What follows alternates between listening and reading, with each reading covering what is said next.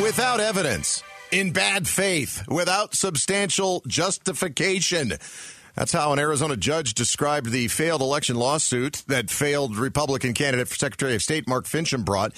That same court has now sanctioned his lawyer and the plaintiff, Finchem, which is pretty unusual.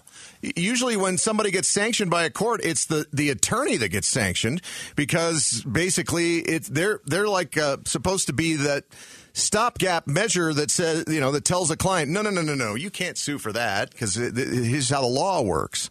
But no, the court has actually decided that Finchem and his lawyer have need to pay the legal fees incurred by Secretary of State Adrian Fontes, who beat Finchem in the election, and Governor Katie Hobbs.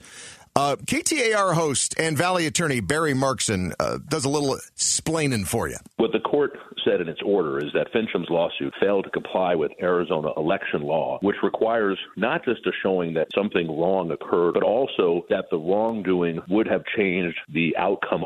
In other words, the alleged wrongdoing wouldn't have even overturned the election. And that's actually what Finchem was asking for in his lawsuit, that the election be completely redone, which has that ever happened anywhere ever? I don't know. But in granting the sanctions, Maricopa County Superior Court Judge Melissa Iyer-Julian said that Finchem and his attorney, Daniel McCauley III, filed their lawsuit without substantial justification. In December, she dismissed this lawsuit, which had requested a new election, alleging that then Secretary of State Katie Hobbs had engaged in misconduct and claiming that illegal votes were cast because of errors in the laboratory testing of voting machines and voting software issues. After that dismissal, Hobbs joined Fontes in filing a motion for sanctions against Finchem's lawyer and Finchem, and that's what the judge actually gave them. They could have gone a little farther, or I should say the judge could have gone a little farther because the order did not impose additional penalty damages. But this is pretty rare that a judge orders that a plaintiff face sanctions, not just the lawyer. And I think she's doing it to avoid, to discourage future lawsuits. At least what she considers to be illegitimate lawsuits surrounding the election. So you got a situation where Mark Finchem is, going to have to pay some dough out of his own pocket, and his lawyer's going to have to pay some dough out of their pocket to make up for the attorney's fees that the Secretary of State and the governor, who was then the Secretary of State, incurred being sued by Mark Finchem. And one more note real quickly.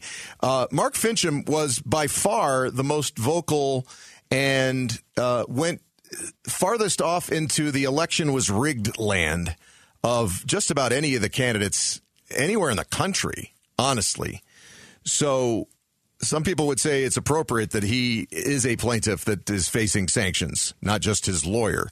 And one other quick note, I did see Chris Christie, the former governor of New Jersey, who was considered to be a presidential candidate. I haven't seen his name in a long time. Well, he was trolling Trump.